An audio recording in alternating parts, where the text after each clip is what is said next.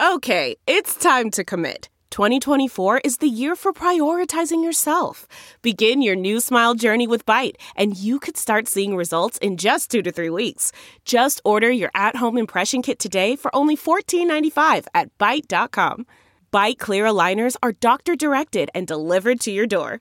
Treatment costs thousands less than braces. Plus, they offer financing options, accept eligible insurance, and you can pay with your HSA, FSA. Get 80% off your impression kit when you use code WONDERY at Byte.com. That's BYTE.com. Start your confidence journey today with Byte. Angie's List is now Angie, and we've heard a lot of theories about why. I thought it was an eco move. Fewer words, less paper. No, it was so you could say it faster. No, it's to be more iconic. Must be a tech thing. But those aren't quite right. It's because now you can compare upfront prices, book a service instantly, and even get your project handled from start to finish. Sounds easy. It is, and it makes us so much more than just a list. Get started at Angie.com. That's ANGI, or download the app today. For Nasdaq's Adena Friedman, this is success. Well, have I achieved everything that I could have achieved with the skills that I have? Have I brought my best self to the job every single day? And do I treat every day as day one? Because that, to me, is the most important thing that I can do for the success of the company. From Business Insider, I'm Rich Filoni. Adena Friedman has the top job at Nasdaq, one of the world's biggest stock exchanges. She first joined the company in 1993, when she came on board as an intern, and she's worked there for all but 3 years of her professional career. When Friedman became the first female CEO of a global stock exchange, she got tired of being asked about her gender in interviews. But then she realized she could leverage it at Nasdaq by helping other women make it into the C-suite. It's how her mom inspired her in the first place. My mom really has been my hero because she grew up in a world where, being a stay-at-home mom was kind of very much the path of choice. And she was a stay-at-home mom, and she was awesome at it. But when I was 9, she realized that she really wanted to have a career of her own, and she had a real desire to become a lawyer. Her dad was a lawyer, and I think she really had a great respect for what he did. And so she went back to law school and then became a lawyer, a estates and trust lawyer, and then became the first woman partner in her firm. And just watching her progress and really transform her own life into something that was just so meaningful for her was really, really important for me to see. And I think that's why she became my hero. Did that change your relationship with her as well? She was amazing because she still was there to make dinner most nights, although my dad did start making dinner a couple nights a week, which was really cool too. He really changed some of his work habits so that he could be around. They were never kind of overbearing parents in any regard at all, but it also forced me to be a little more independent as I got older and became a teenager, which I think was actually good for me. And so it changed the relationship just a little bit, but she was always there when I needed her, always. And your dad, he was CIO at T. Rowe Price. That's right. Did that influence you wanting to get into finance? Yeah, I think so. So both my brother and I are both in finance. And part of it was because he would bring us to the office. And we did get to hang out there and get to see what people did. And he made the work environment seem fun, really. Actually, we had a ton of fun. But and then people were really, really nice about giving me things to do and making me feel useful. And so I got to see what it was like to be part of that environment. And they would teach us about investments. We would talk about investments at home and just try to understand what it all meant. And so you'd be a kid talking about finance stuff? Well, I was very curious about what he did. Mm-hmm. And so understanding how he looked at fundamentals, how he would make investment decisions, what was important to him. Why was he going to China in the 80s? Why would he traveled all over the world. So what was he learning? What was he trying to understand? He would read every paper. So what was he trying to get out of the papers? Those are the kind of questions that I would ask as I got older and had a better understanding of what he did. And I think that having that and understanding it, at least at a surface level, made it so it wasn't this big mystery. It was something I could understand.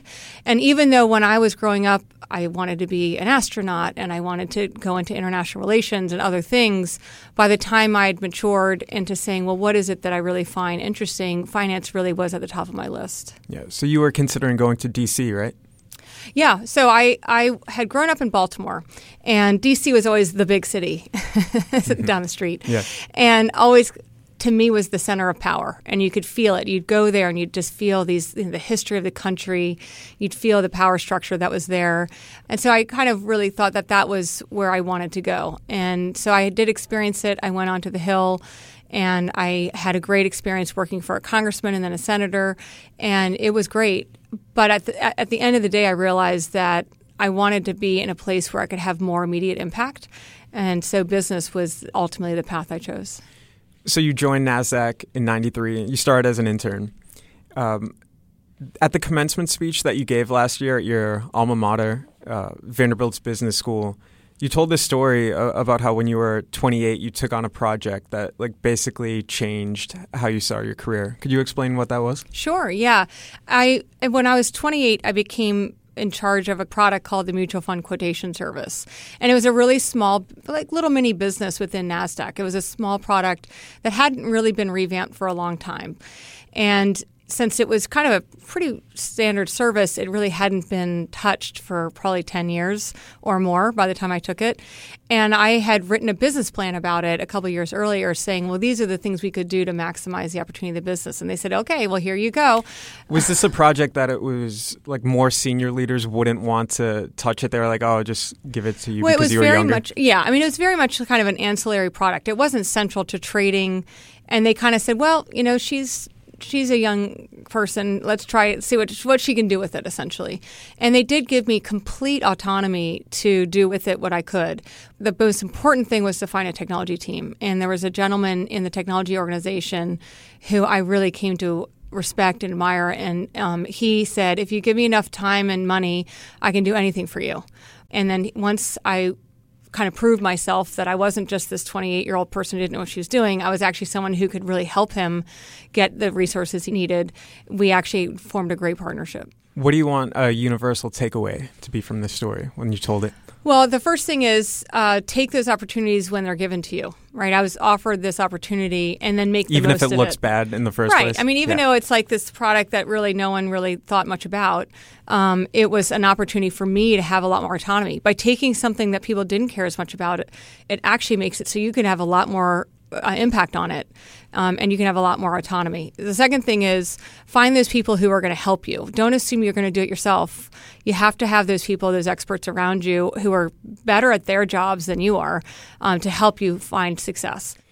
There's a profile of you in Vanderbilt magazine, and they interviewed some of your former classmates, and they basically described you as kind of being very confident and intense without being ruthless or aggressive. How do you see yourself? I thought that was actually interesting because I thought it was very interesting. I was as interested in reading what they had to say as anyone else.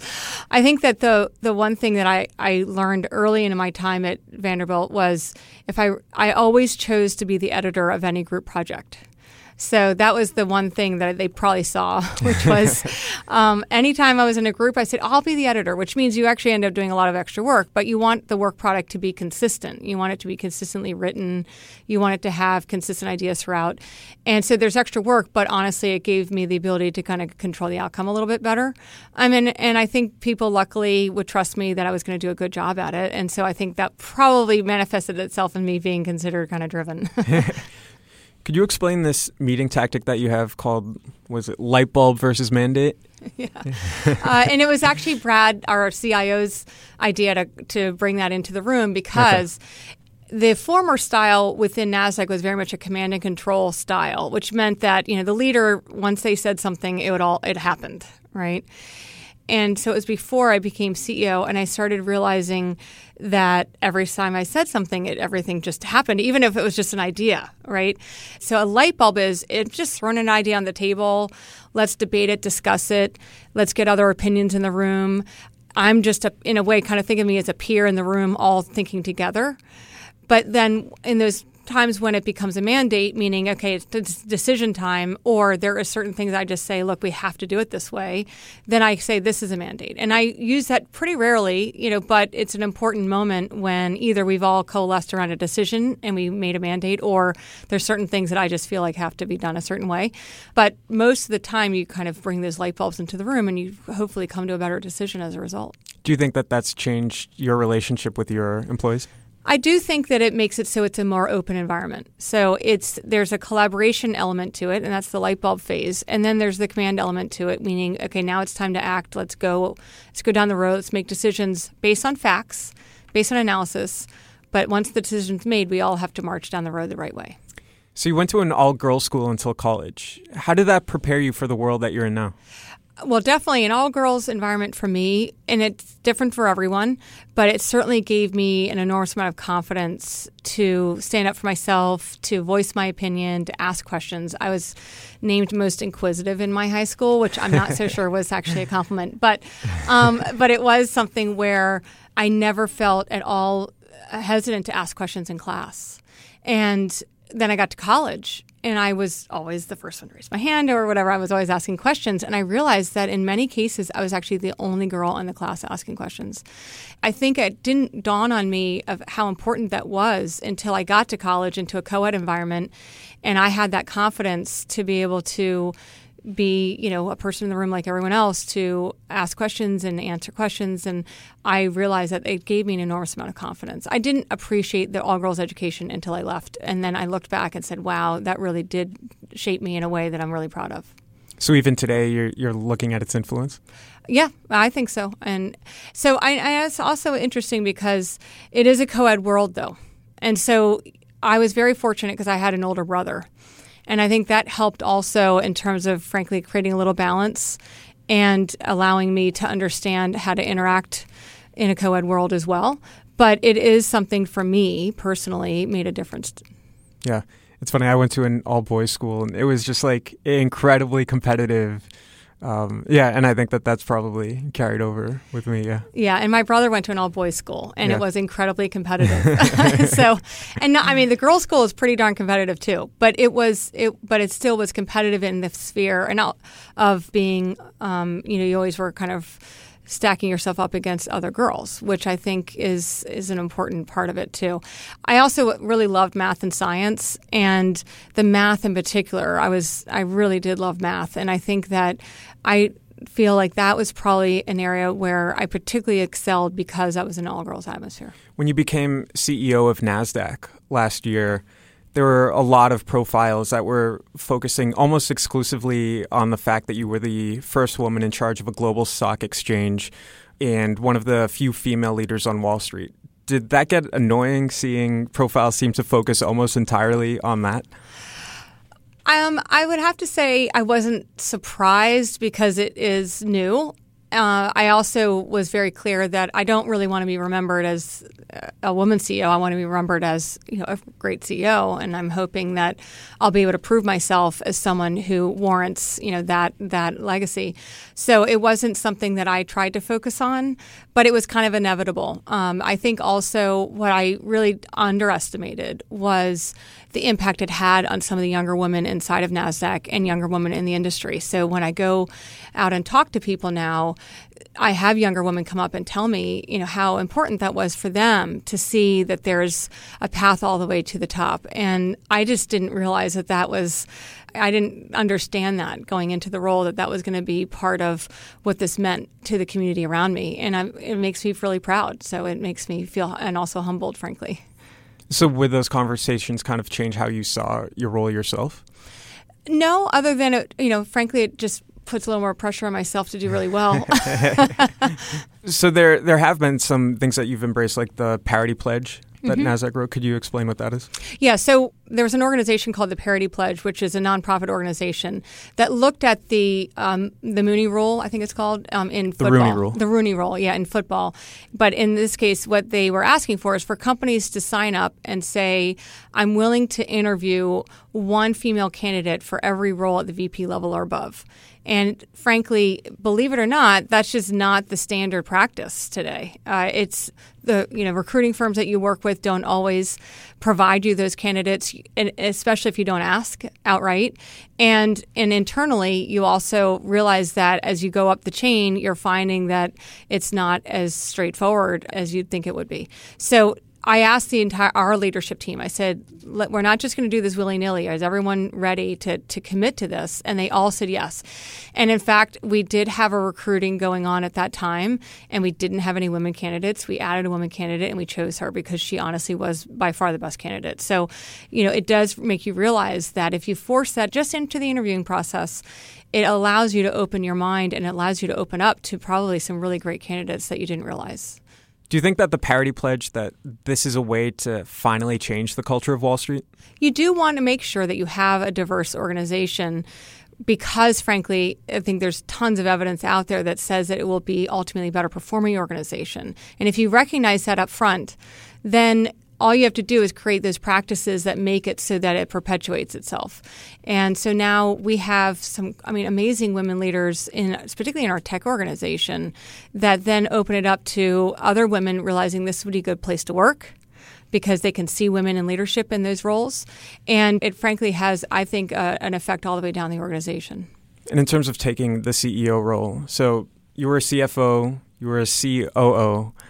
When you took the role of CEO, how did that feel different? What was your first day like? Well, the first thing I would say is Bob Greifeld, the former CEO, did a spectacular job of transitioning the role. And I really would say it's like a textbook of how to do it well, because we were together for 3 years as president and then COO. And we worked very closely together to give me the autonomy that I needed to be successful in my role, but also to prepare me for the next role. He also allowed me to make some leadership changes in the organization in those years so that by the time I became CEO, I didn't suddenly have to make a lot of decisions at the leadership level. In fact, I had there was a transition phase? It was a very good transition phase. So that first day was a big day, but it wasn't a day where I suddenly had to make a bunch of changes on day one. I walked right into the role. The difference really is how you manage your time. There are just so many pulls on your time when you become the CEO, because not only do you have the businesses and your clients, which really is where you focus when you're the COO or president, but you have the investors and you have Washington or government organizations and other stakeholders, and then you have the media and you have just a lot of other constituents that you have to start to manage. And so it means that you have to really focus a lot on time management. So that's probably the biggest change of becoming CEO. I interviewed Bob a couple of years ago, and he was saying to this note of transition that leaders at Nasdaq always know what their succession plan is going to be. Is that still a policy? Yeah, we do succession planning every year, and that's frankly a very important aspect of the board. So we present it to the board every year, and we think a lot about succession planning as part of the hiring decisions, as we think about development plans, as we do development training for people, and it's very much part of the conversation. And it's not just a once-a-year exercise. I actually have those conversations throughout the year with our key leaders. This company is bigger than one person, so you have to make sure that you're always thinking about how do you create a sustainable organization for yourself. Your predecessor, Bob Greifeld, he was saying how when he took Nasdaq, it was kind of a mess at first, but then he transformed it and kind of reinvented it as a tech company. Do you have kind of a mission yourself on some things you want to change or take into a next step? He definitely came into the organization at a critical juncture where it was kind of having an identity crisis in terms of it being very important equities market in the United States, but going through a lot of regulatory change that it hadn't been able to acclimate well to. He turned it into a very functional and very successful equities market, and then he was able to grow it to being multi-asset class and multinational, and then looking at technology as our core differentiator and taking that and getting the market tech business into a state where we really are a differentiated supplier. So he did a spectacular job. I think my job now is to take all that strength, because he really handed over a company that is in a very strong position, but to find new ways to grow and expand our business with technology being our core. So there have been some recent reports that the New York Stock Exchange's parent company, ICE, has been at least looking into a Bitcoin trading platform, maybe working on it. Is there any chance that Nasdaq would be behind the curve on that? So we've made a conscious decision to serve as a technology partner to the crypto markets that exist today, to help new crypto markets form and evolve through our technology, as well as to make it so that they really start to focus on surveillance and monitoring their markets to make sure that it's a fair environment. So our technology, our smart surveillance technology, is being used by more than one exchange, including Gemini, and our market technology, our trading and clearing technologies are being used by multiple exchanges as well in the crypto space. And that's been our first effort to make sure that we're serving the market appropriately with our technology. The decision for Nasdaq to become a market itself, our view is that being the first mover is not necessarily the role that we want to play. So we've made a conscious decision not to be a first mover in that market. We have been evaluating the potential to launch a future, but we really want to make sure that if we do it, that it's based on exchanges where the price formation of those exchanges can be relied upon, and therefore they're well surveilled, and they've got reliable technology. So those are some of the things that we've considered as we start to consider whether or not to launch an index with a future. The second is looking more holistically at becoming an exchange itself. And I would say that the markets today they're in a very early stage. I think that it's not a regulated environment. And so today, Nasdaq believes that we're better served by being a technology provider to the exchanges than by trying to launch one ourselves. So former New York Stock Exchange president Tom Farley, who served from 2013 to this past May, he was recently saying that Nasdaq, which has built a reputation as an exchange for tech companies, you have Apple, Facebook, Google, he was arguing that, Nasdaq, they've outlived that. It's not true anymore. And it would drive him crazy to hear that. How do you reply to him? Well, first of all, I actually agree that we are a much more diversified market than just a technology market. So I was actually pleased to see them say that we're a much more evolved market than tech. Today, we are a diversified exchange. Last year, Pepsi switched from the New York Stock Exchange to Nasdaq after 100 years of listing on the New York Stock Exchange. And they did that because we're not just a technology exchange. We actually are an exchange where innovators of all types come and they want to be a part of an ecosystem that supports that innovation and that ability to continue to drive to the future.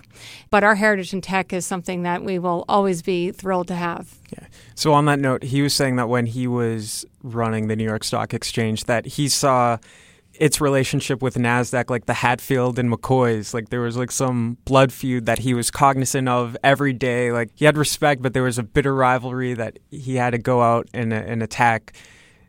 How do you see it? I mean, certainly it's a very competitive situation, and every company has the option to choose one exchange or another. And it is we do compete for every IPO, but we tend to really focus on all of the things that we need to do to make it a great experience for our listed companies. And at the end of the day, that's what's going to make us win, not so much looking at the person next door. Yeah. So on a separate note, but kind of related in terms of competition, you're a black belt in Taekwondo. How did you get into that? Well, I got into it because my kids were into it, and then my husband started doing it, and I sat there, was watching the classes thinking, why am I sitting here watching? Why don't I go do it too? Yeah. And so we all started doing Taekwondo, and I really like it because it teaches self-reliance. It's not a lot looking at your neighbor and deciding whether you're better than them. It's all about looking at yourself and being the best that you can be. And to me, I just think those are life lessons that I'm really happy that my kids have heard that and gotten that instilled in them. But I would also argue that it's very relevant in business too. How? So you're focusing on yourself and being your best self. And usually that means that you're serving your customers. So you're focusing on your mission and you're dedicated to achieving that mission, and that mission is client-oriented, then you will have success. And it doesn't really matter what those companies next to you are doing as long as you know that you've got the right focus and the right execution and the right relationships with your customers. And I think that we are really evolving to this client-oriented company that makes sure that we're thinking about our clients' needs today and over the next 10 years. Like, how are they going to change? And if we can stay focused on that and not necessarily get too wrapped up in the competitive landscape, I think we can be our best self. And I think those are the types of lessons that I have to say I have learned in Taekwondo. So you've got a Taekwondo mentality, not the Hatfields and McCoys. I think that's right. So I like that. It's a black belt mentality for sure. Yeah. What would you say has been the biggest challenge that you've overcome? I think that making sure that you don't hold yourself back. So there was a moment, and it was really when the kids were young, where there is an easier road to take than being a working mother. However, I think that, frankly, at the end of the day, I'm a better mother from the fact that I did work. My husband and I should say, together, were able to find the right balance. My children have relationships with both of us that are deep and important, and have definitely sustainable. It was hard, and there were moments when I felt overwhelmed, but there were two things that kept me going. One was my husband, who was always encouraging me and saying, Adena, if you don't continue to work, you'll probably go and do a whole bunch of volunteer work and you'll be just as stressed out. So it's just one of those things where I'm a driven person, so I'm going to be driven either kind of in my career, I'm going to be driven in other ways. So kind of keep going. You're going to be great. The second was my mom. And she was very good in saying, Adena, you are a driven person. And I can tell you that from my own experience of going from being a stay-at-home mom to being a working mom, that at the end of the day, you can do both, and you can do it both successfully. And so both of those people were really, really important to me in getting me through those really challenging years where, you could decide that it's just too much. Beyond that, once I was able to get through that and my husband and I found a great balance together, it's been a pretty smooth process from there. And how do you personally define success? Well, I always look at home first, right? So to me, having a family, a happy family, well-adjusted kids that are ready to face their own challenges in life, and that they're ready for any next step that comes their way, to me is the most important thing that any person can do. Then I look at my profession and I say, well, have I achieved everything that I could have achieved with the skills that I have? Have I brought my best self to the job every single day? And do I treat every day as day one?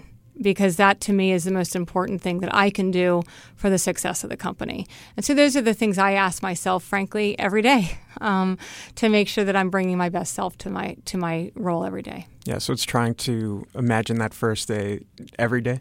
It is, because I think that I've always said that complacency is the killer of every great company. And the only way to overcome complacency is always to wake up every day and saying, what am I going to do to further the success of this company today? Not next week or next month, but today. And if everyone in the company wakes up every day and says, what am I going to do? What am I going to bring to the table that makes this company even more successful today? It makes it so that you've got the company that is always looking for change. They're always listening to their customers. They're always finding new ways to do things, and they're always innovating. And that is, at the end of the day, what's going to be success. That's what's going to drive Nasdaq's success. What advice would you give to someone who wants to have a career like yours? Well, the first thing is take those opportunities when they're given to you, because oftentimes they are offered up, and it's a matter of you realizing that even if it feels overwhelming, as I just talked about a minute ago, you can do it. And think about how to say yes as opposed to why to say no. So I think that if you say yes to your opportunities early on in your career, and you think about also having some level of goals as you go through your career, they can change, but at least always looking forward and saying, what would I want to do next? I think that it really helps drive you and it helps keep you focused. But it also opens you up to opportunities that you may not have realized were there. Well, thank you so much, Adena. All right. Thank you very much.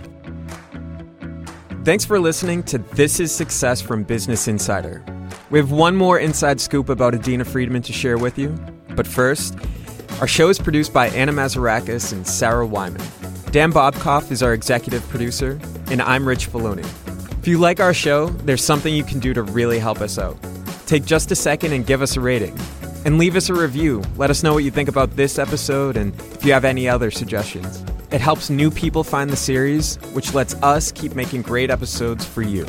Before you go, we asked Friedman to tell us a fun fact about herself, something most people probably don't know. I like to collect four-leaf clovers. So I have this thing about when my son was playing baseball. As a parent and you're at a doubleheader, you're sitting there on a baseball field for like 8 hours. And he was a pitcher, so he didn't actually always play every game.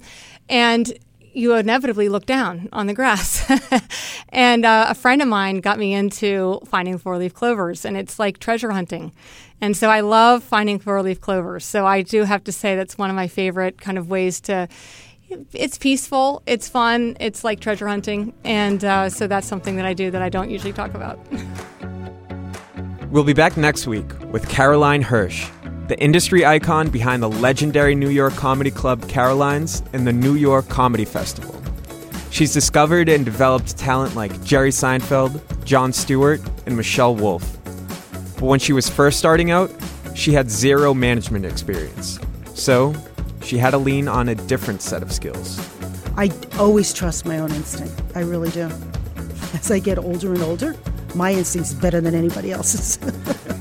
You learn never to doubt yourself. This is Success is a production of Insider Audio. Look around. You can find cars like these on AutoTrader. New cars, used cars, electric cars, maybe even flying cars. Okay, no flying cars, but as soon as they get invented, they'll be on AutoTrader. Just you wait. AutoTrader.